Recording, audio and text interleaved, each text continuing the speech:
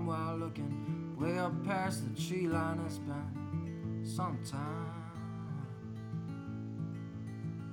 But give me darkness when I'm dreaming, give me moonlight when I'm leaving, give me shoes that weren't made for standing, give me tree line, give me big sky, give me snowbound, give me rain clouds, give me a bedtime just sometime. Now you're talking in my room, but there ain't nobody here, 'cause I've been driving like a trucker, I've been wearing through the gears, been training like a soldier, I've been burning through this sorrow. The only talking lately is a background radio.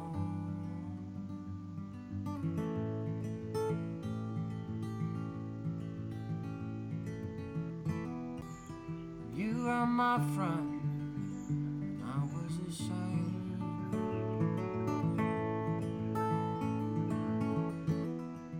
Good morning, everyone, and welcome to All Things SR. How are you all this morning? Good morning, Leslie. Good morning, Pam. Happy to see so many friends in the chat room already. I know.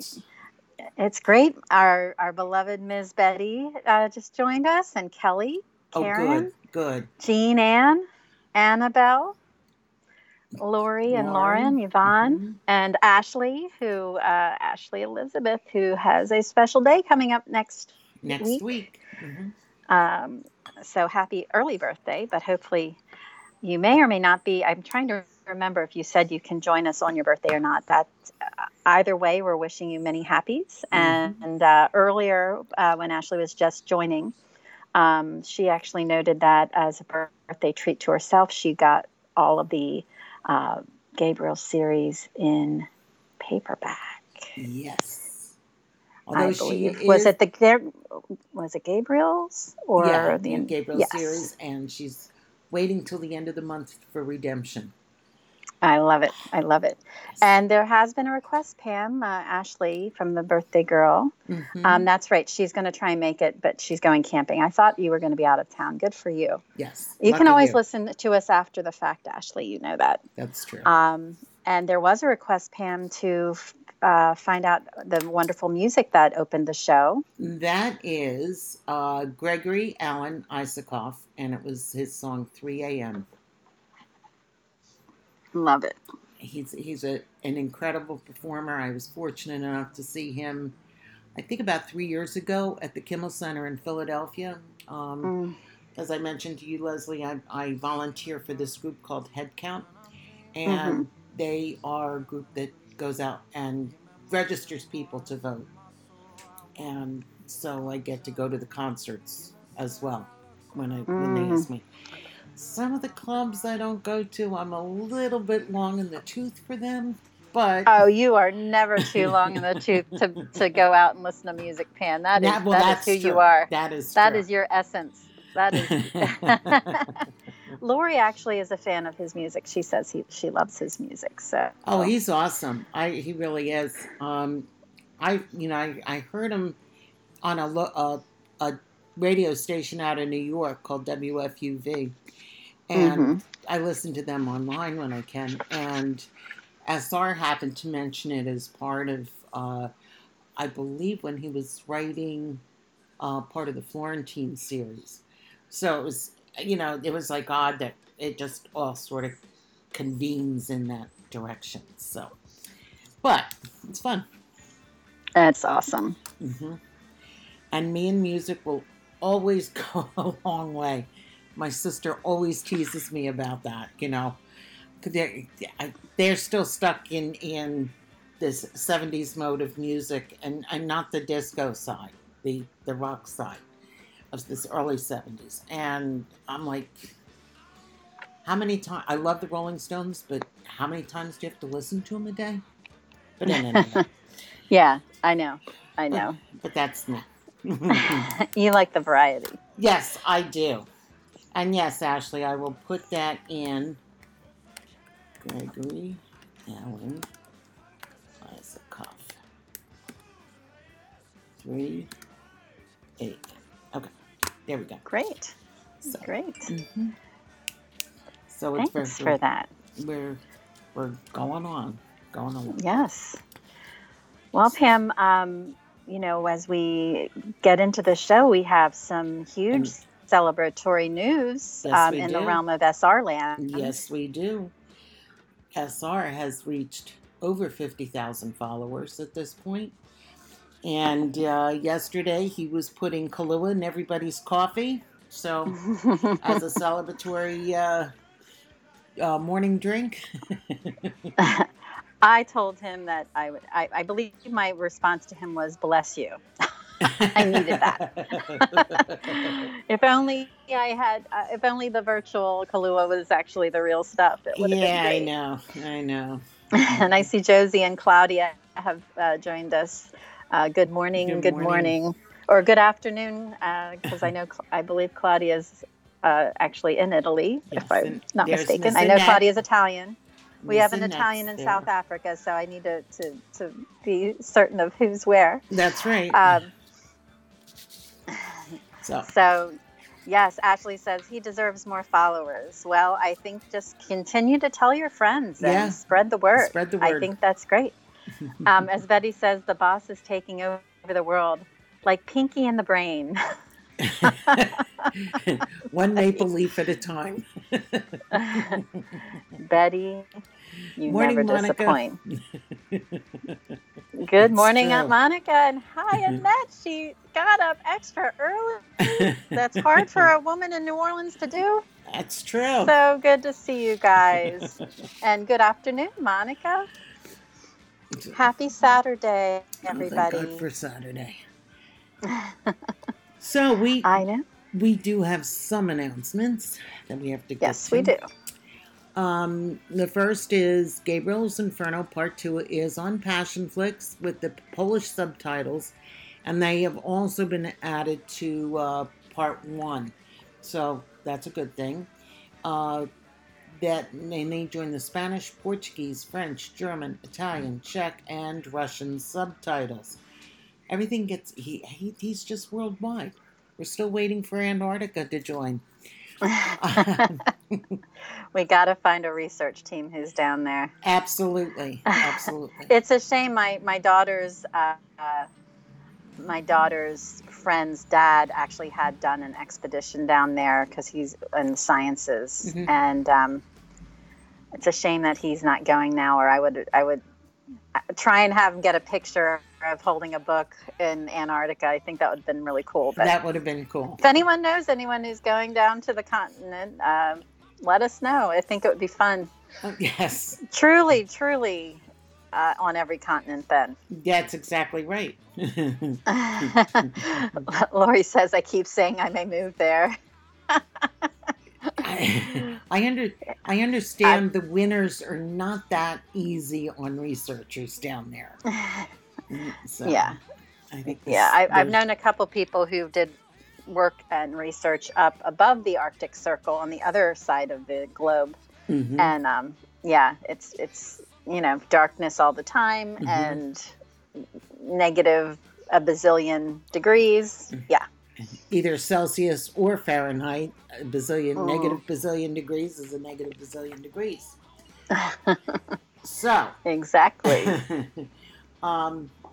We also have a reminder that we're doing a hashtag Road to the First 1,000.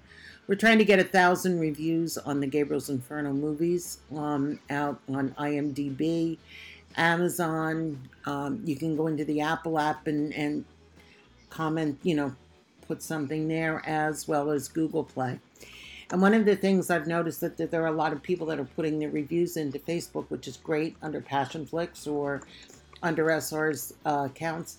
And an easy thing to do is just cut and paste and move them over.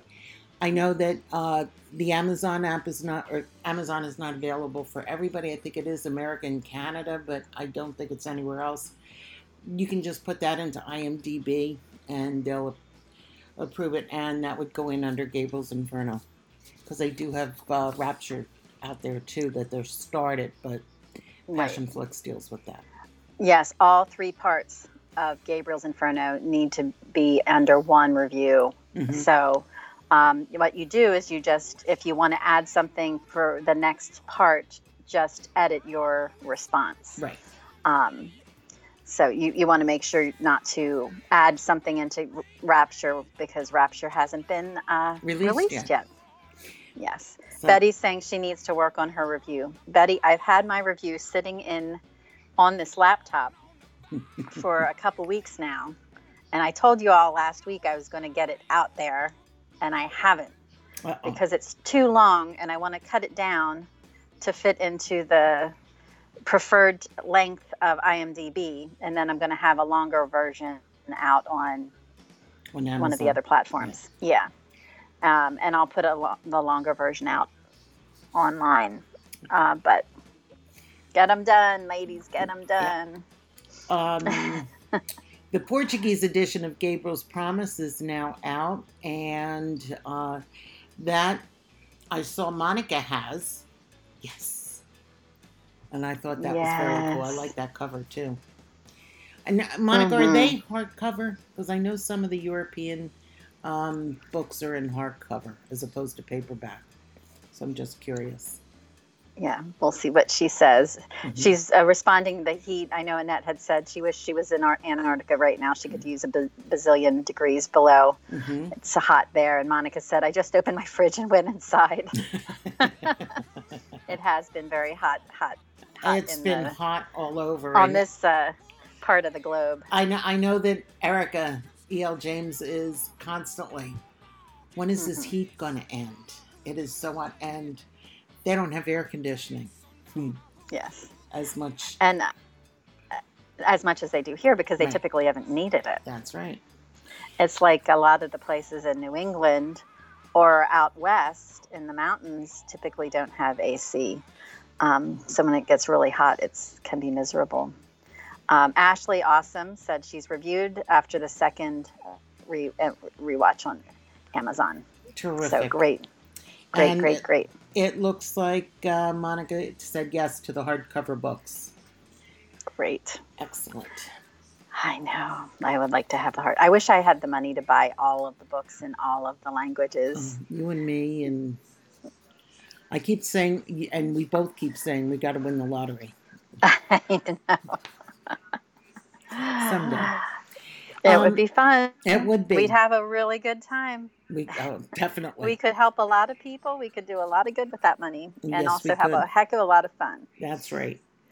So also the Czech edition is out for Gabriel's Promise. And Planet Libros is releasing the Spanish edition of the first 3 Gabriel books. And SR has mentioned that depending upon how they sell, they may be releasing Gabriel's Promise in Spanish as well. Maybe we all need to go buy the Spanish edition. Yeah, that would be good right now. In all honesty, I thought about doing that because I want to brush up on my Spanish. And that would be a good way to do it. So I might ask. That might be on my Christmas list. Okay, there you go.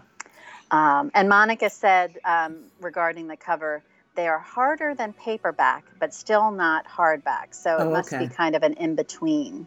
I can kind of envision what you're talking about, Monica. That's interesting. Mm-hmm. It's very interesting.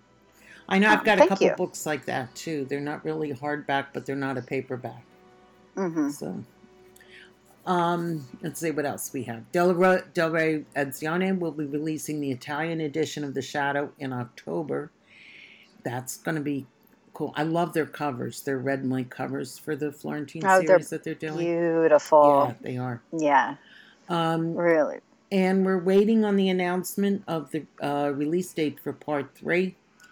Most anybody says is before the holidays, or around the holidays. So we'll see what's going to happen there.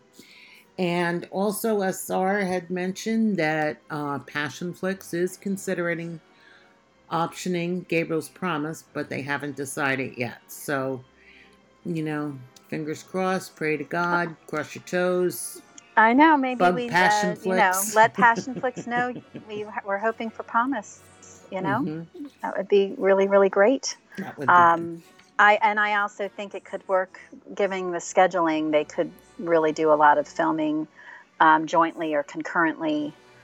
Yes, they could. And that might make it more possible to get the actors. And keep keep the budget a little bit lower than what it would be for a completely separate time. Yeah. Mm-hmm. So. Yes, and I saw Betty actually downloaded the ebook in Spanish, and she's working on getting through reading that. And she's, how did you say it? I bought the Spanish ebook. I'm challenging myself to read in Spanish. I admire that, Betty. That's awesome. And Ashley said, I'm good with paperback, my ebooks and Audible SR books. As long as I have digital and physical books, I'm set. So. And Betty's also hoping for Paul to get his novel.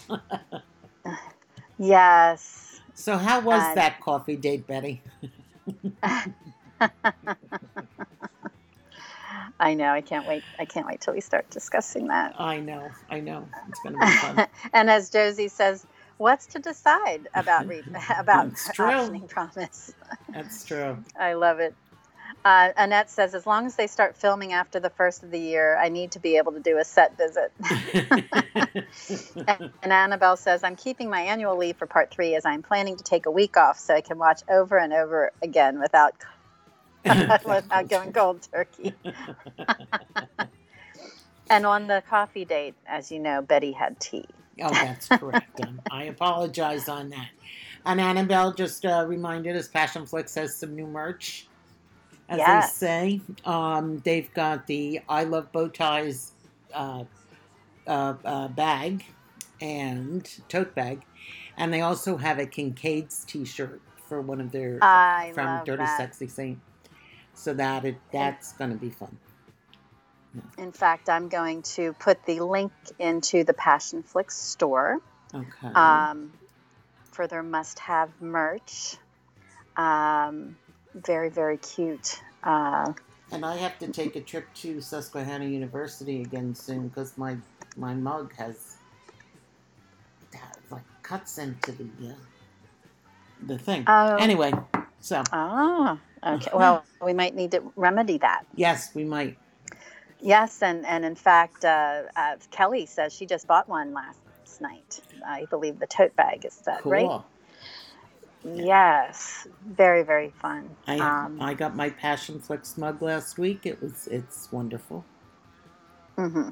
You know, of course, my coffee pot doesn't fill it all the way up, but then again, that's what Keurig does. So,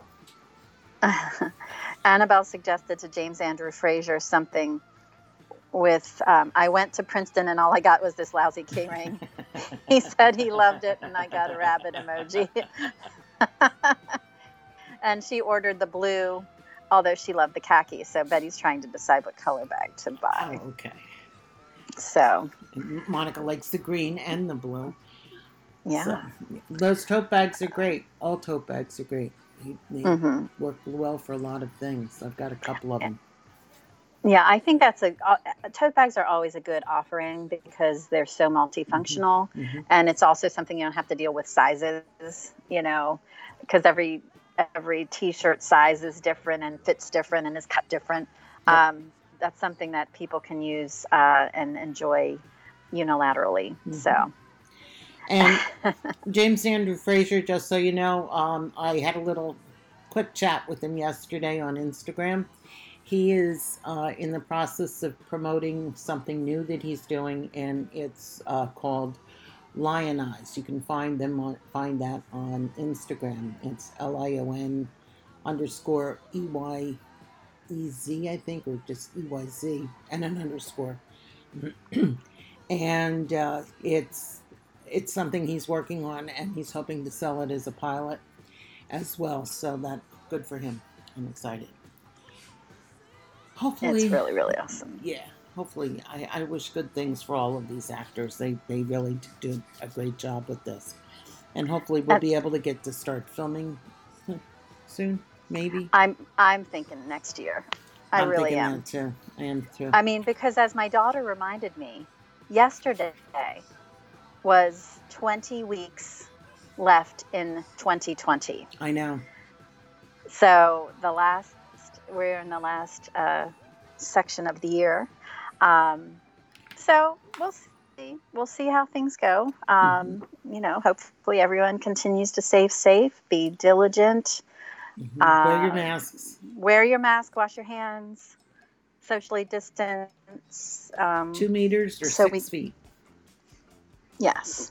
And Betty's saying first we need the vaccine. So we will, hopefully, though, I think this too shall pass. Betty's hoping 2021 will be better. So am I, Betty. So am I. But I have to say, and we've said it before, and then we will dive into our topic for the day.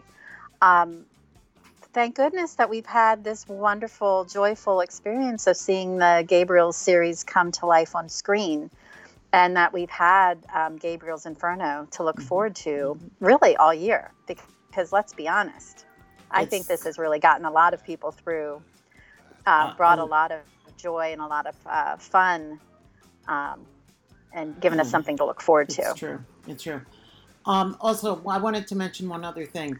If we could all keep Jana from Belarus in our thoughts. Yes, thank you for that. Going through a really, really rough time right now politically, and just that she stays safe. And I know she's trying to do her thing too, but just want to make sure she's safe. Yes, in fact, if you haven't followed her, her name's Jana Paliadchuk. I don't know if I pronounced it. That's why I didn't say it. Paliadchuk, I think is how you do it. Paliashchuk. And she's been posting about Belarus solidarity, and it's just been very, very unstable right now. A lot of human rights violations are occurring, apparently. And as always, so many times the women of the country come together and are often the ones who are trying to bring the change and be the change. And it's been just that what started it was protests against falsified elections. Right. So we are thinking about her and her fellow countrymen and women, and hope that everyone stays safe and that this will be resolved shortly. So Lauren, thank you for putting James's Instagram account under there, the Lion Yes, Eyes. it's funny. I was thinking, I'll have to pull out the Lion Eyes stuff. I think that's really great that he's doing that. And also I saw Annette had noted that when we were talking about the virus, her son's school opened Wednesday and closed by Friday. So a lot of schools. Yes, a lot of schools are going through that as well. We're figuring things out. And Josie's mother is telling her she's going to slap her next year, or when this is over. Oh my gosh. And Monica had said Monday she's going back to work 2 weeks before the kids return to school. She deals with adults at night, but kids in the afternoon will be challenging with distancing. So I fear my hard work since March will go down the drain. She fears to get sick. Well, we will keep you all in our thoughts and prayers. And hopefully, Monica, there's a little more of a handle on it. It seems overseas than it is here in the United States right now. Because we're not permitted in Canada now until September 21st. We're not going to be allowed to go back to Canada till next year. They keep pulling it back, but until we get things under control here. New Zealand's done a fantastic job. And a lot of other countries are really getting the precautions and working to keep people safe. So, yes, as Josie says, she thinks into next year. And Lori also noted it's also good that treatments are getting better also. Very true. So, and that says, how can I move to Canada if they won't let me in? Well, and then if you do fly in, you have to quarantine for 14 days before you see or talk to anybody. So I think that's that way in most countries now, though. I think so. I think even some states ask you to do that within the U.S. Yes, I think So, New York does that. New Zealand is, mhm. by the way, is locked down again because they've had a case come through. Oh gosh. Yeah, I saw it Well, yesterday. but they're taking it. They're taking it seriously. They're Mm-hmm. acting decisively, Exactly. and hopefully Takes a that will woman. contain it. It takes a woman leader. Yes. So- So we are, as Stella noted, the female leaders around the world are handling the pandemic in the most efficient way. Absolutely. Yes, yes. I think, it's definitely appearing that they have been really doing an efficient job. Mm-hmm. And people are being very, very serious. Jean Ann also notes there are significant fines if you don't follow some of the rules. So, and Jean Ann knows because Jean Ann is in the front line. Mm-hmm. So, sending you special hugs, Jean Ann. And thank goodness, Claudia, that in Italy for the moment everything is okay. Yeah. That's good news. Very good news. And speaking of your beloved country, we are going to talk about one of its favorite sons, Dante. Mm-hmm. And we were inspired by a tweet and a post, actually, it might have been on Facebook as well. SR posted a couple weeks ago when he discussed the inspiration and similarities between La Vita Nuova and Gabriel's Inferno. And that had Pam and I say, maybe we should do a show on La Vita Nuova. And we ran the idea by SR, and he thought that'd be really fun. And I liked the idea.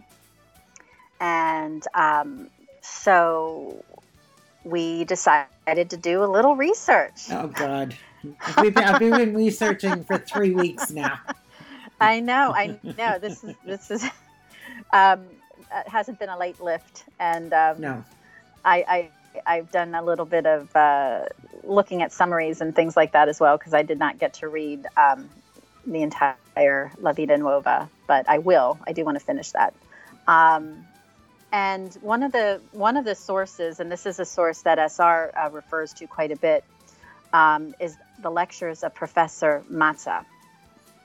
And I'm putting the link on. You can actually view where we have some of the information from on his lecture on YouTube, and it's a great series. It is. He does the whole Divine Comedy. Lectures. Yes, and the one that the link I'm giving you today is the one specifically on La Vita Nuova. And thank you, Lori. Lori said, "This is great, Leslie and Pam. We appreciate your hard work. This is interesting." It actually really is fascinating. It is. Another thing about Professor Mazza, if you don't want to, if you can't do the YouTube because you can sit down. I mean, these classes are like an hour long. You can also listen to it as a podcast. I know it's on Apple Podcasts. I'm not sure what other, but they're both. It's the same thing. It's just one's the audio and the other's the audio and visual. Yes, and I'm making that note here too. I just put the link in there for you guys. Cool. La Vita Nuova is Dante's first work, and as you probably can surmise, it means the new life is the title. And he wrote this book or this work around the age of 24 and 25. So, which to me is kind of stunning because I have a daughter who's 25, and I'm thinking, Allie writing something like this at that age is pretty stunning. And he wrote it in around the year 1292. So definitely taking us back in time. And he bracketed his years between this and the Divine Comedy, becoming very active in the politics of Florence. So, as you know, throughout his writings, he often references and makes political references as well, or as you may not know, but he was very active in politics. It actually led to him having to leave Florence eventually. But Florence itself is not mentioned in La Vita Nuova, but it is referenced by the use of the river Arno. And that having that reference really, helps to ground exactly where the story was. And Karen, I knew. Karen says, yes, these lectures are worth watching. I did his courses years ago. So And Claudia bought La Vida Nuova. The comments occupied most pages than the work itself. Yes, there's a lot of feedback. There's a lot of opinion, a lot of scholarly input into meanings. And there's tons of information out online if you are interested. The book itself is considered a form of autobiography of Dante, and it is a poem, I think, officially considered a poem, although it uses poetry and prose as it's presented, and you can see there's different points in time where he breaks into sonnets. And what was beyond the literary, this actually is a historical work as well, because it was written in Italian rather than in Latin, which was highly unusual, that it wouldn't be in Latin. Latin was the language of scholars, of books, of scholars. And I remembered hearing this whole riff about the importance and the history of the fact that this was actually breaking tradition from Latin when I was re-listening actually to the audiobook of Eat, Pray, Love by Elizabeth Gilbert. And yes, as Claudia noted, it's difficult to read also for her, as he wrote in the vernacular Italian. And that is exactly correct. When Elizabeth Gilbert, in chapter 15 of Eat, Pray, Love, she's in Italy, and she was talking about her Italian class because she wanted to take Italian. Actually, I don't know if she was in... Yes, she was in Rome by that point in the book. And she made a note about Italy didn't unify until 1861 because there were lots of the city-states, as you remember from history class. And everyone had different dialects. And Claudia, feel free if you want to add things in, since you are a citizen of the country. And then in 16th century, the intellectuals actually got together to select what should be deemed Italian, because everybody was using their own dialect at the time. And they actually selected the language of Dante. So I thought that was interesting that she went on to talk about the poet, the great Florentine poet Dante. And when he published Divine Comedy back in 1321, he also wrote the Divine Comedy in Italian, in the dialect, not in Latin. And he shocked the literate world by not writing in Latin. And I quote from the book, he felt that Latin was a corrupted, elitist language, and that the use of it in serious prose had, quote, turned literature into a harlot, unquote, by making universal narrative into something that could only be bought with money through the privilege of an aristocratic education. Instead, Dante turned back to the streets, picking up the real Florentine language spoken by the residents of his city, who included such luminous contemporaries as Boccaccio and Petrarch, and using that language to tell his tale. He wrote his masterpiece, The Divine Comedy, in what he called dolce stil nuovo, the sweet new style of the vernacular. And he shaped that vernacular even as he was writing it, affecting it as personally as Shakespeare would someday affect Elizabethan English.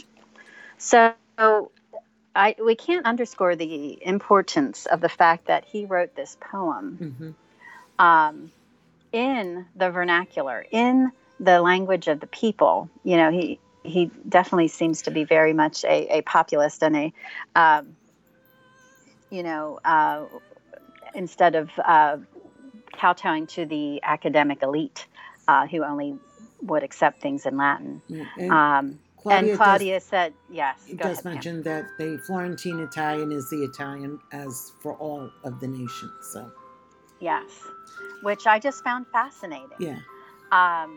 So really, Dante, who knew this poet at the age of 24, really would end up having his effect for the nation. You know, his effect in history of having this beautiful language. Be the language of Italy. So, And as Betty's pointing out, it's no wonder William didn't like Dante, because he didn't write in the Latin, he wrote in Italian, because Willie only writes in Latin.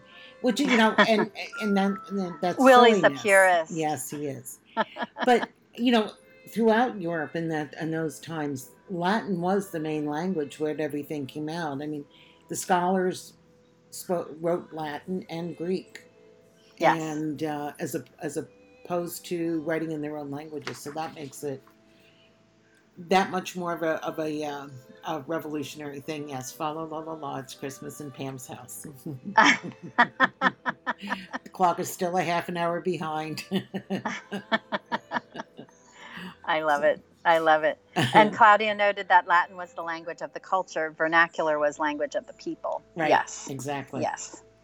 And I think this also showed that he wanted his storytelling to be accessible to everybody, not just a select few who had the money to pay for it. So, really, really interesting little detour. But I thought, when Pam and I were talking about this, we thought this was significant, and it wasn't the Divine Comedy that was really the first one that he wrote in that language. It was La Vita Nuova. Mm-hmm. So one of the things that Professor Mazza's lecture went on about the book being both poetry and prose, because when he writes this, he's writing in the voice of the lover in his prose part, and the poetry part, and then the voice of the editor as part of his autobiographical part. It takes an analytical look at the self and his love of Beatrice. And this is a quote from him. Dante is writing about himself and inserting the poems as part of the texture of his own life. As an autobiography,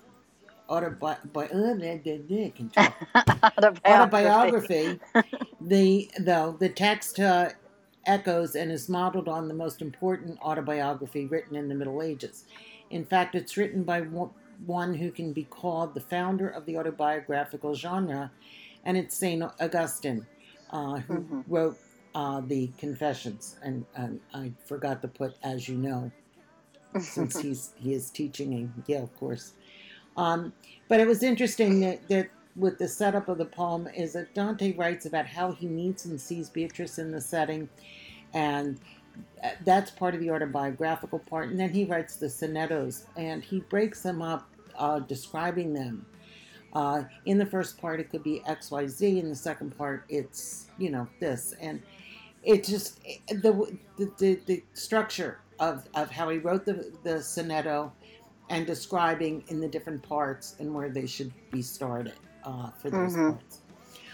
Another thing I found really fascinating with this is there always seems to be a value of 9 connected with Dante, and that Dante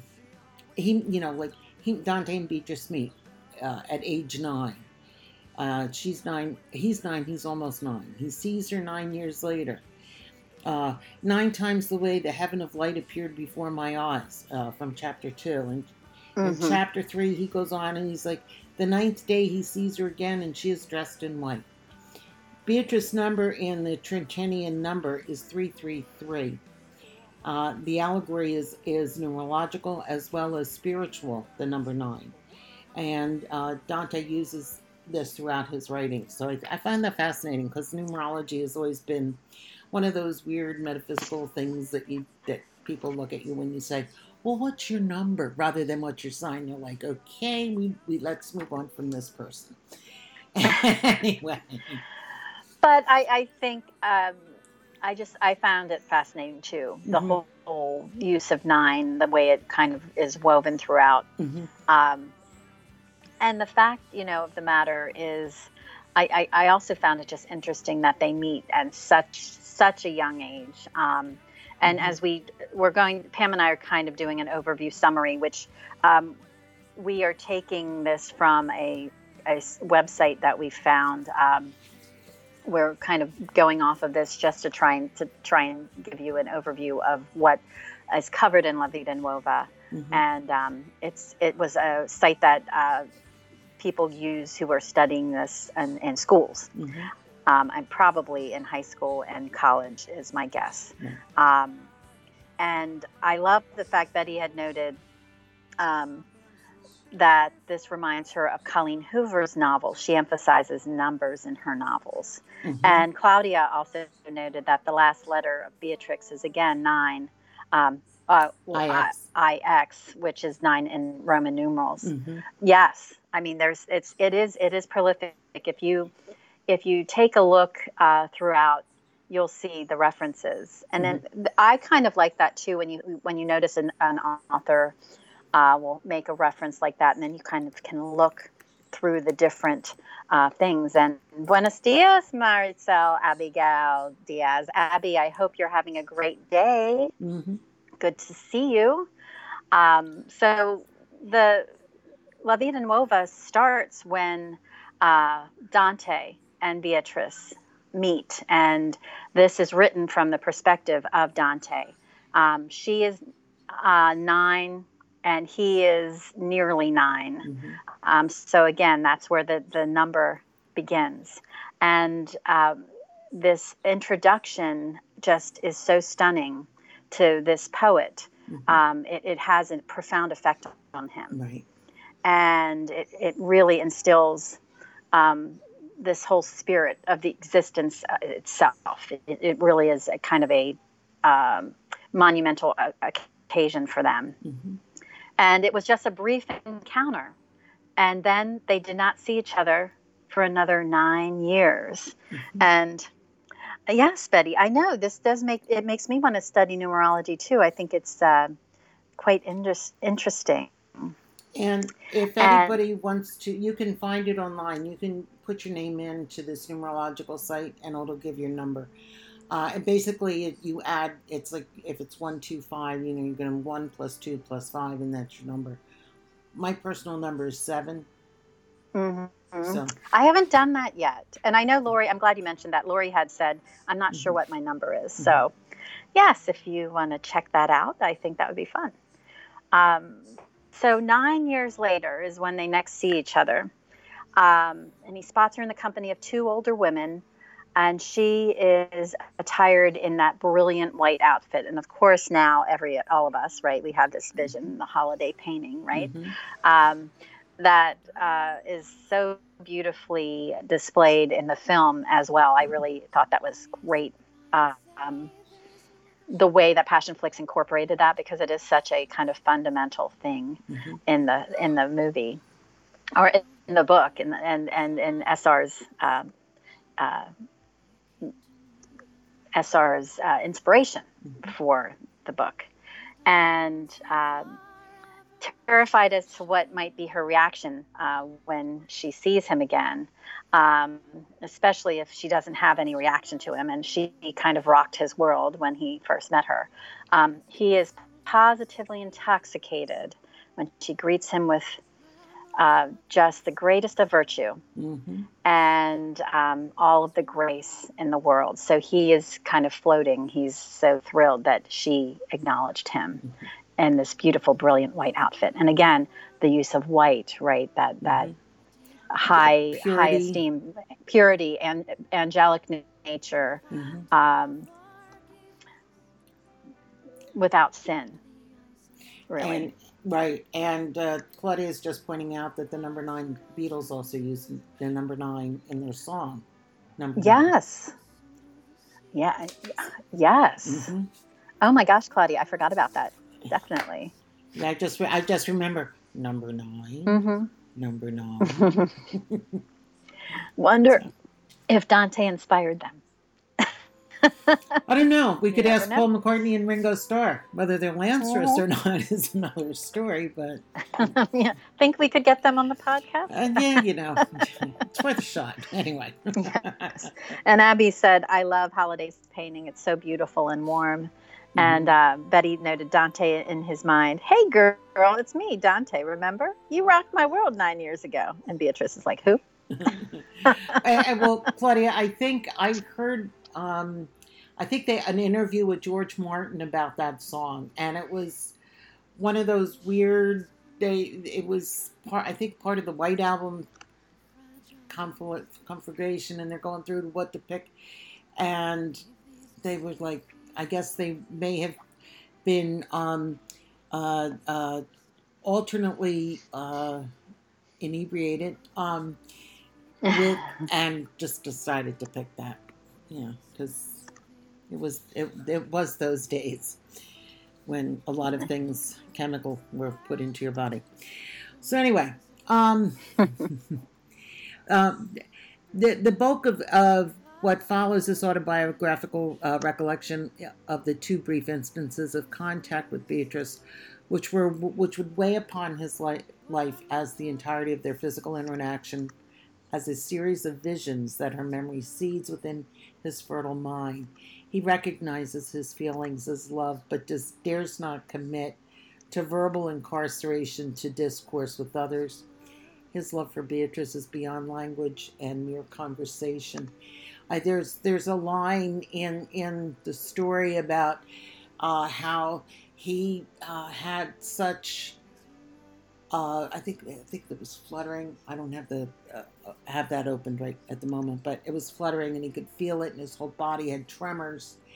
And he went on explaining, and it's butterflies in your stomach when you meet that person, and I'm sure we can all relate in some form or another at some time in our lives. So the actions by Distance Glimpse leads the poet to consider Beatrice as a screen placed before the truth. His rationale for not discussing her is, in fact, a screen composed of a verse written with no intention of publication. She is referred to here as the Screen Lady. And one of those is a poem of praise in which Beatrice takes form as 60 of the most beautiful women in an unnamed city, a city from which she eventually has cause to depart, and almost consumed with a kind of paranoia that despite refraining from naming his love, those around him know full well of his feelings. He somewhat ironically decides that he must write something about her departure in order to keep the screen intact and the hidden truth from being disclosed. Is this like passing the note? Yes. Does John like me? Do you think he wants to ask me out? That kind of stuff from when we were kids. How does he feel? How does he feel? So. And then the occasion which led to this whole concept of Beatrice as the Screen Lady involved a certain young gentlewoman whose death, an early death in this young woman's life, is referred to as a loss of grace for that city. And, as Dante's seeing the body laying in state, surrounded by all these weeping women, he's recalling, and he witnessed it from afar, and he starts to cry. And kind of that's another place where, this whole scene is being described in kind of a prose. Mm-hmm. And then he expresses his feelings in these two sonnets. And it's a kind of a eulogy about the death of this woman. And not long after that death, the poet decides to leave the city, and he travels to the same region of the country where he had heard that Beatrice was, right? Because, he can't get her out. He just can't get her out of his head. I always think of that song, that can't get you out of my head, when I think of Dante and Beatrice, because he's kind of has this obsession. You think? With, a little bit, right? Just a little bit. And so he's kind of following her, seeking her. Mm-hmm. And during the journey, it kind of stops short because this is where another kind of metaphysical thing comes in. He hears the spirit of love, which he refers to as Amor. And Amor sadly informs him that the return of Beatrice is not going to be soon. And Amor suggests that the poet carry his feeling he has for her, which he will never be able to feel for another person, and keep that within him. And allow that woman to become what he refers to as his defense. Mm-hmm. And then Amor proceeds to actually name the substitute for the poet's true passion. So this I thought was kind of interesting, and I was wondering if that was more of the Paul reference in a way, having another instead of his own, or having some of the prior people in his life. Mm-hmm. And so as he returns home, he subsequently begins an active search for the lady that Amor named as his defense, Mm-hmm. against never claiming Beatrice as his own true love. So Amor is saying, what? Don't go after Beatrice. This other person is where you should be directing your attention. And he confesses that after a short period, she did begin to replace his lost love as his screen. Mm-hmm. And I thought that was a whole interesting thing, because there's been so many references where people are used as a screen or as a shield to hide their true feelings for the other person. So in some cases, they're called a beard. In yes, modern times. Yes. And often it had been referred to, especially before same-sex marriages Mm-hmm. were more acceptable. There were often beards of someone marrying a person, but really having their love hidden Right. behind this screen or this defense. And at this point in La Vita Nuova, it actually became a bit of a scandal, and there were lots of rumors around his screen. They were unfounded, but of course, as the drama unfolds, these rumors would find their way to Beatrice. So she's hearing all these things about this other woman, and she's really, upset and put off, like, oh, well, he's obviously doesn't care about me. Yeah, And when he next sees her, when he finally sees Beatrice again, she passes by without greeting or even acknowledging his being. And he no longer exists in her eyes, which just is devastating. It is. It is. So, Franca, hello, and thanks for stopping by. I am coming to your house for the bolognese and banana bread that I believe was Mango's recipe. So there we go. Yeah, I think Beatrice was hurt at that point with that. The fact that he I think so. ignored her. So. Absolutely. And I would have ignored him too. Anyway. The actions occasioned by a distant glimpse leads the poet to consider Beatrice as a screen placed before the truth. His rationale is not discussing her is, in fact, a screen composed of verse written with no intention of publication. She's referred to here as the Screen Lady. One of those is a poem of praise in which Beatrice takes the form of 60 of the most beautiful women in an unnamed city, and he's almost consumed with a kind of paranoia that despite refraining from naming his love, those around him know full well his feelings. So, he decides to write whatever he's going to write. Again, the note going through. Right. So you can break down certain topics from this particular story. For love, for example, Dante recalls, from that vision onwards, my natural spirit began to be obstructed in its operation, so that in a little while I reached so frail and deliberated a condition that many friends were anxious about my appearance, and many full of malice put themselves about to know about me things that I wished above all to hide from others. So Dante is like utterly smitten by Beatrice, in that he devotes all his emotional energy to her, However, the devotion impacts him adversely, for his appearance deteriorates. His deliberation confirms that overinvesting in eros can be emotionally and physically draining.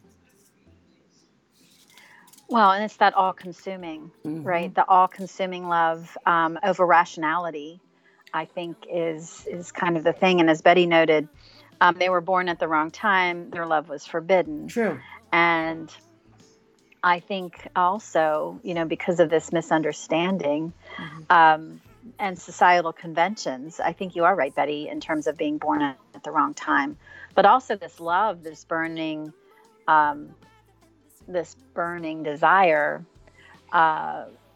doesn't always pan out. Sometimes it has to be, SR had written about the different types of love, Mm-hmm. and sometimes it has to be different, or sometimes it has to be courtly. And there's so many themes in this book. Another one they kind of tagged on was death. When I had mentioned earlier about having this whole witness to this woman who passed before her time, and he watched the funeral procession. And as Dante recalls, quote, "After the departure of that gentle lady, it pleased the Lord of angels to call to his glory a woman.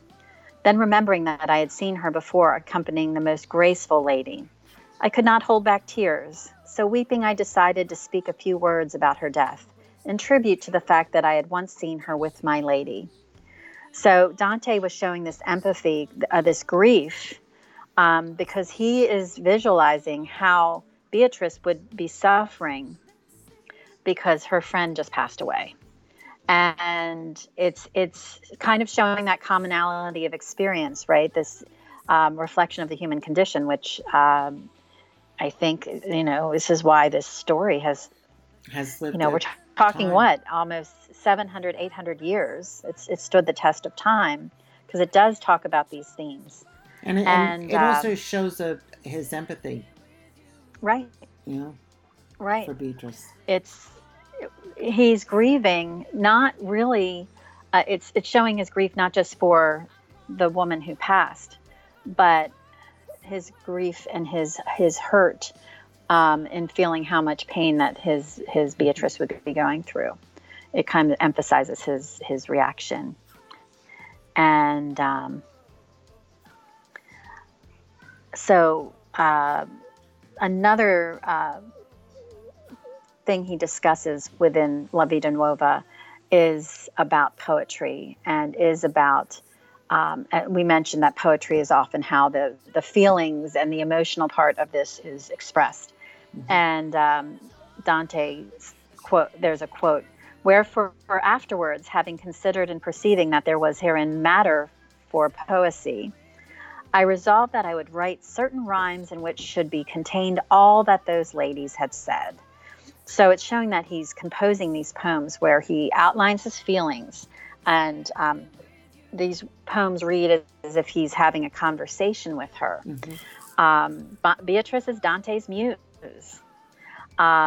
and he composes all these sonnets, and the theme of them is exploring his affection for Beatrice. And Dante's feelings are so powerful that they inspire his poetry. And that, boy, I mean, that comes through for La Vita Nuova. It carries through for the Inferno, and it's picked up and inspired SR to write Gabriel's in the Gabriel series. Yeah, this is one of those poems that, for me, very honestly, I had to read it a couple of times, and I also have the audio, so I listened to that as well, and so I could pick it up more. It's a beautiful story, it really is. It's sad, but it's beautiful. Mm-hmm. So yeah, and Annette, I was going to say, Annette just said she's loving this entire show. I'm learning so much. I have to get these books. We will include the link at the end of the show. Yeah. On where you can read this for free. And Betty wants to give Dante a hug. Poor guy, he was never really happy. I do hope he and Beatrice are together in heaven. Well, don't we all? Aww. And Franca said she posted 2 different versions of the meeting between Dante and Beatrice in the den a few days ago, and was surprised at how many people liked it. I don't know anything about La Vita Novo. I will have to give it a try and read it. Yeah, I mean, it really is a beautiful story. Mm-hmm. Again, for me, I like Shakespeare, but I'll be very honest with you. I have to read Shakespeare a few times before I can actually get the gist of the story because of the language, basically. Well, and I think too, the earlier comment that Claudia noted, you can read it, but there is also like tons of side notes, and in part because it was written in that colloquial style. Right. Of course, we're reading it in not the native language. Franca, it might be interesting if you want to read it in the Italian. So I do think there are some things as well as you can translate. Sometimes there's some things that are lost a little in translation. But it's definitely worth a read. And Jean Ann said she agreed with Betty that in Eternity he finally does find his Beatrice. Yeah. And Monica has both the Portuguese and English versions. Nice. So that's very nice. Yeah, definitely. So he also speaks in regard to agony. Dante recounts, a few days after this, my body became afflicted with painful infirmity, whereby I suffered bitter anguish for many days, which at last brought me unto such weakness that I could no longer move. And his, you attribute that agony to love, and the love-related emotional anguish contributes to this physical pain and this weakness he has. His absolute consumption by Eros demonstrates the underside of love, especially when it's unattainable. Don't we all know unrequited love sometimes? Unrequited love. And I think agony, it just is agony. Yep. Sheer pain. Definitely. And I'm looking at the chat. Betty says Dante and the boss have raised the bar. Guys need to start working on their love letter and poem skills. Text messages just won't do. True. And Stella said, thank you for all of this. I've always been interested in Dante, but none of my classes have ever discussed it. Yeah, I actually did get to study Dante a little bit in school. We did a select reading from the Inferno, and that actually is what had me hooked. And in fact is why I read Gabriel's Inferno for the first time, because I was so enthralled with the Divine Comedy, that when I saw that the professor was a Dante specialist, I was like, oh, that's the book I want to read. And Franca made a note that her and Claudia had a discussion yesterday on Facebook about not being able to get the Italian books in South Africa at the moment. She's desperate to read Gabriel's Inferno in Italian. Well, I hope that gets resolved. I do too. Yes, and Claudia learned a lot on the online course of Georgetown University, so that's another great source. Thank you. And Betty, or Monica also said that she had boyfriends who texted me with poems, and not for anything, but the late great used to write poetry for me, and leave little like poetry notes around for me when he was alive. So yeah, that gets a heart, Tam. That is so sweet. I'm swooning over that. I swooning. Still have a couple of them too. So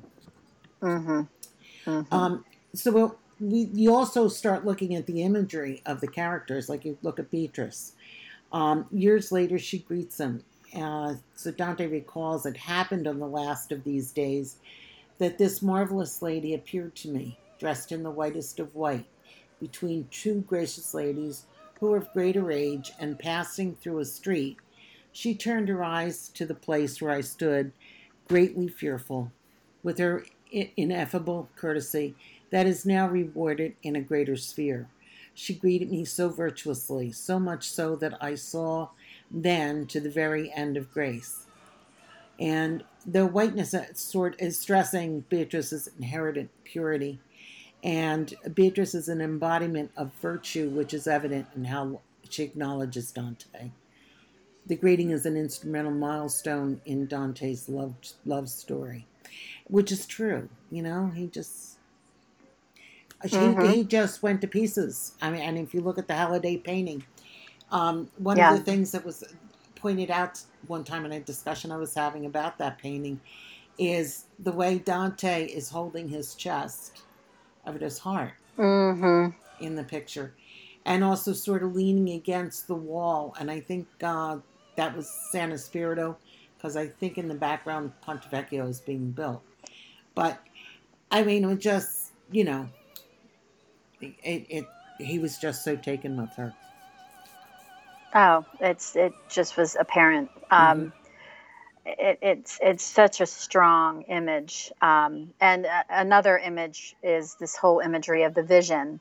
And, we'll talk about that coming up in terms of how that image of the vision it translates into Gabriel's Inferno. But Dante's recalling, and I quote, "And thinking of her, a sweet sleep overcame me, in which a marvelous vision appeared to me. So that it seemed I saw in my room a flame-colored nebula, in the midst of which I discerned the shape of a lord of fearful aspect to those who gaze on him. And he appeared to me with such joy, so much joy within himself, that it was a miraculous thing. After waiting for a little while, his joy was all turned then to a bitter grief, and, so grieving, he gathered that lady in his arms, and it seemed to me that he ascended with her towards heaven." So first of all, towards heaven, boy, doesn't that sound like the precursor to the journey through hell in the Divine Comedy, and ultimately going through purgatory into paradise. But this vision transpires after Dante sees Beatrice. And the joy that he's talking about, that great joy, is Dante's unconscious yearning to express his love for Beatrice and be happy with her and how much he wants to be together.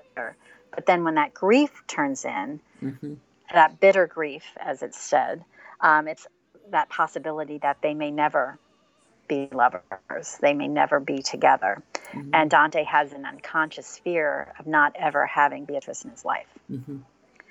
And, that's just, it's palpable. It is. And that's kind of the whole, that's kind of, you feel that throughout La Vita Nuova.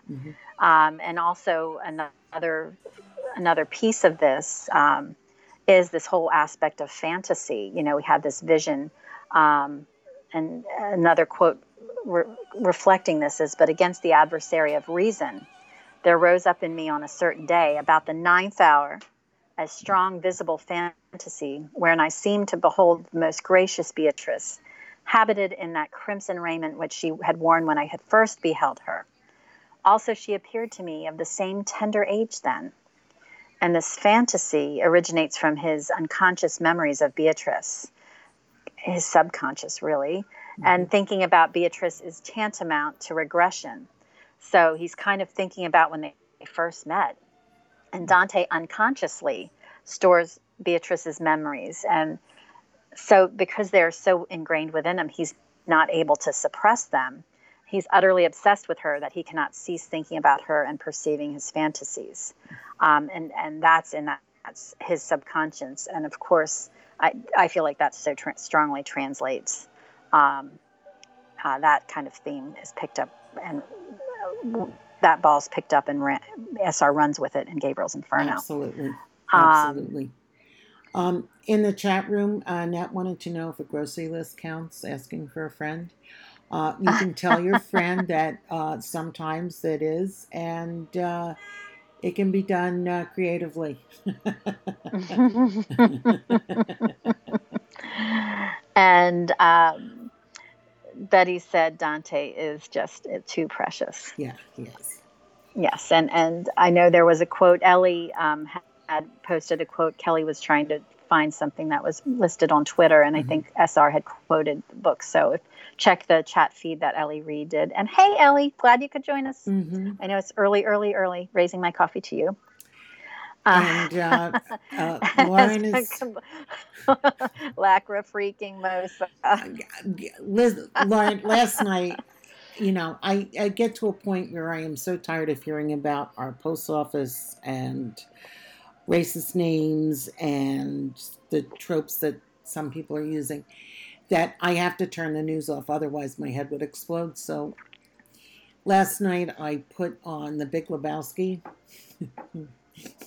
and when the dude first goes to the other Jeffrey Lebowski's house, and he's in this room, and all of a sudden Lacrimosa's playing, and I lost it right there. It was hysterical.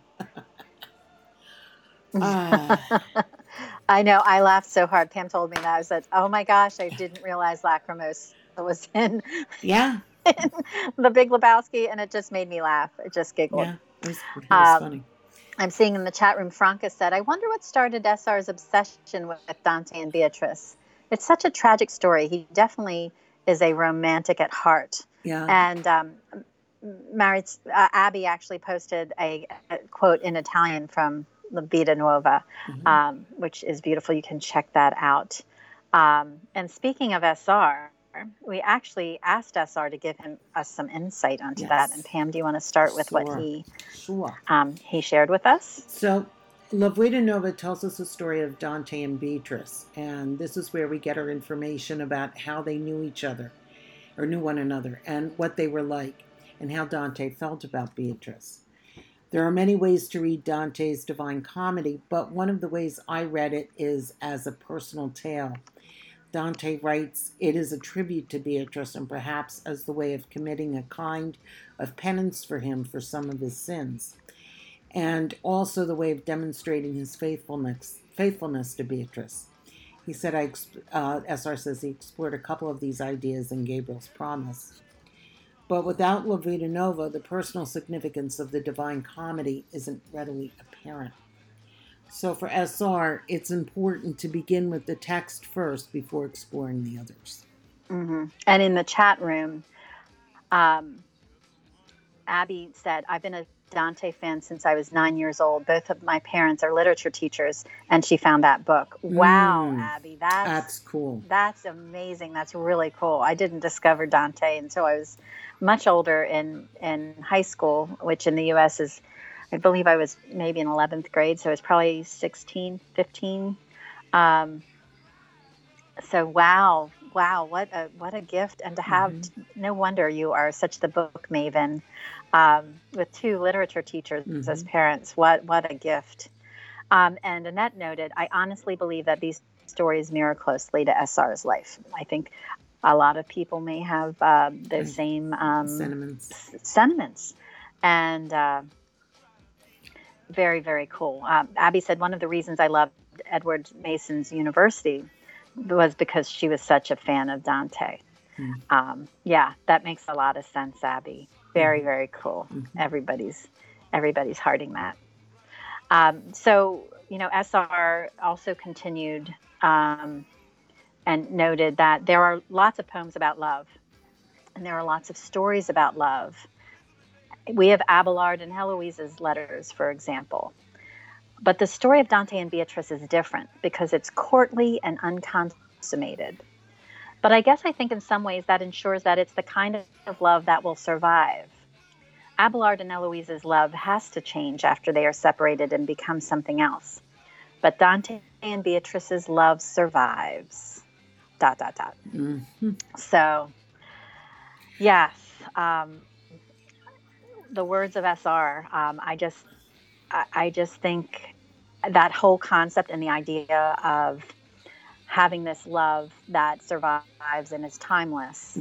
And, I think he writes on those themes quite a bit in the Gabriel series. And Abby, I love it. She said, "I must confess that I read it because my parents told me not to read it. It was not an appropriate reading for my age." Is that like me reading The Godfather when I was probably 12 or 13? Oh, that's precious. And Claudia said she agrees. Dante and Beatrice's love survives. It's timeless. It is timeless. It really is. But it's, for me, it's kind of sad because it never does get consummated. So it's always that out unrequited. There. Yeah, it's always out there and great for fantasy. But I just the persons, I think it's sad because they don't get to go on with that. But I understand it. Right. And Betty noted for Abby's parents, maybe that was reverse psychology. Don't read it. Make sure that they read it. That's funny. It could be. And Betty also noted that Paul can relate to that as well. Yes, he can. So we've kind of touched upon a little bit, throughout us discussing La Vida Nueva, the comparisons. But there are so many between the themes and kind of how things are written. There are.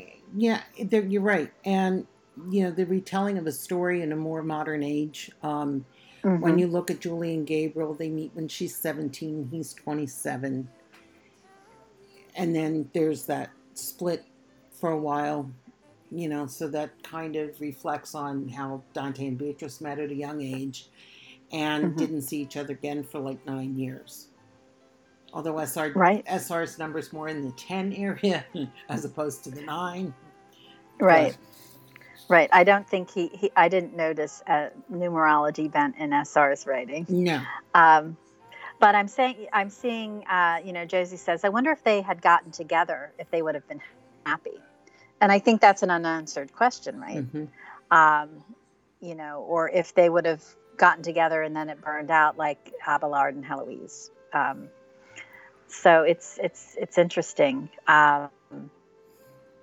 And Claudia says, Paolo and Francesca fell in love reading the wrong book. Yes, they ended up, they had their own circle of health for that. They did. But I think, too, there's so many of the themes, looking at some of the things we were talking about earlier, Pam, obviously love goes throughout this. But kind of reflection on death. S.R. Woven, the whole losing of grace, and that sympathy. Actually, it was kind of a reverse thing. It was the sympathy of the Beatrice figure, right? Julia, being empathetic for Dante, in this case, Gabriel, for losing his mom, and there's just and then of course going on to the more really personal loss of Maya. One of the things that I also noticed is that within Gabriel, you can see versions of Dante and Beatrice throughout the story of Gabriel and Julia. But sometimes the roles are kind of reversed. Sometimes you have Gabriel as Dante and Julia, of course, Beatrice, and sometimes you have that reversed. Right, like the notes. Yes. Well, actually, that's not true.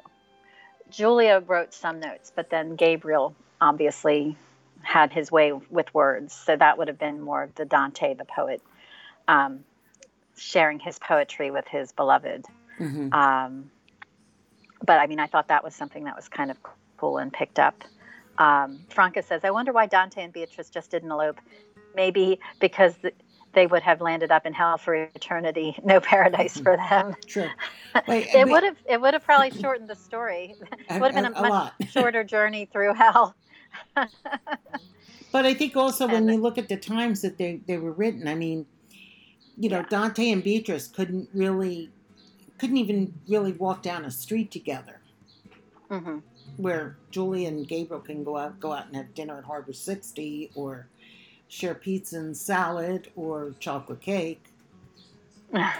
Chocolate cake. And the best Simpson voice they have. And I'm just thinking too, this whole idea of the Virgin, right? The purity, the putting her up on the pedestal, the angelic quality, the brown-eyed angel, getting into the whole imagery of the vision, right? Exactly. And if you look at when they're in lobby with Rachel, and they're sitting there, and he's like, you're a virgin, and she turns around and gives him hell because he's bringing that fact up to her. Even though, whether it's reality or not, it's still, part of that. So. Well, and the fact that he was raising it. Yes. But I think also the thing I thought that was interesting, one of the things I talked about when that whole idea of the fantasy, and that it was kind of the unconscious memory of Beatrice that are held within Dante. Mm-hmm. I mean, my gosh, that is Gabriel in the beginning. Mm-hmm. There was something he knew there was something about this student in his class, and he couldn't figure it out. It was these repressed memories, but he couldn't fully suppress them. And boy, when the truth and the reality came out, mm-hmm. It was stunning. But to him, it was a fantasy, and then the whole thing about it being a vision and a dream. And he literally thought it was a dream. He did, and because when he's questioning his parents and anybody else in the house, where's Beatrice? And they're like, who the hell are you talking about? Mm-hmm. You can see it there too. And, right. Yeah. Yes. And Josie, I love the quote. She said, after a time, you may find that having is not so pleasing a thing after all as wanting. It is not logical, but is often true. A quote from Spock from Star Trek. Point on, though, Josie. Point on. Yes. And Abby said, actually, you were responding to Monica, right? Assistí the curse cuando tiene 7 años. Now, consegue. I'm butchering the Portuguese. You are. So sorry. And I can't do it at all. Yes. Yes. Yeah, no, just, and that, that's it. Maybe that's why the love is so enduring in Dante and Beatrice, is because they did never get together, and they were able to carry that through. He was able to carry that through the rest of his life. I know that at one point, I believe Dante wanted to be buried with Beatrice in Florence, and I know Dante's bones have been hidden so many times in the past because of city-state wars, because I think he was buried in Ravenna, and they were they were taken out of there for a little bit to hide from somebody, and then during World War II they were hidden so that the Nazis couldn't come and take them, and so God knows where everything is these days with him. Mm-hmm. Yeah, and Marisol Abby saved me with English translation of what she was sharing, and she said there's a book by a Colombian writer, and it's called Maria. It's based on a true story, and it reminds her a lot of the Dante and Beatrice relationship. It's a beautiful book. Mm-hmm. So those of you who read Spanish, or I don't know if there's an English translation for it, that might be something cool to check out. Mm-hmm. Gracias, Abby, for that. And Betty said Dante's bones were on tour. Hey, and she also noted that all of this happened because he never asked for her real name. He just called her Beatrice. Mm-hmm. Going back to the Gabriel's Inferno book, everyone thought she was Beatrice as well, and didn't think that she was she was indeed the Roman Julia. Mm-hmm. And as Josie noted, Gabriel thought Beatrice was a fantasy, and then found that Julia was real. Julia knew Gabriel was real, but then had a rude awakening that he was a fantasy. Very well put, Josie. Yeah, exactly. Exactly. Mm-hmm. That moment in the orchard with between Julia and Gabriel, she held on to that memory forever and ever, and how beautiful it was. And being that she was a 17-year-old, and I'm sure it became quite more romanticized. And she didn't understand what life was about at that point. And then you've got Gabriel, who's so screwed up in his brain with whatever drugs he's on and drinking, and thoughts of, how he was going to commit suicide and what have you. And then he meets her. And so that becomes the fantasy that moves him along in life. And her fantasy moved her along, too, if you think about it, because absolutely, she wanted to study Dante from the time she was 17. Right. That inspiration was planted and motivated her. But in a way, they both had the fantasies of each other and the dreams of each other. Mm-hmm. It's really, really fascinating. And Franca, have a wonderful weekend. She has to head out. She said, sorry I missed the beginning of the chat. Is always a fabulous subject. Have to get going. So she's wishing everyone goodbye and thanks. Have a good weekend, Franca, and enjoy your luncheon that you're having.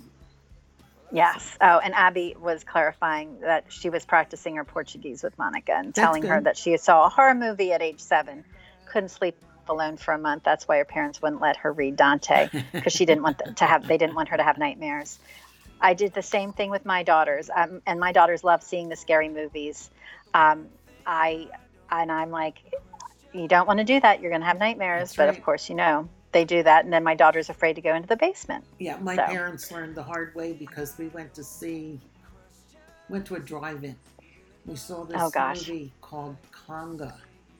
It was a British movie, and it was about something about a monkey that's given some drug and becomes a giant ape, like King Kong, giant ape, and terrorizes everybody. And then what I remember the most is when they took the ape down, the ape turned into a duck.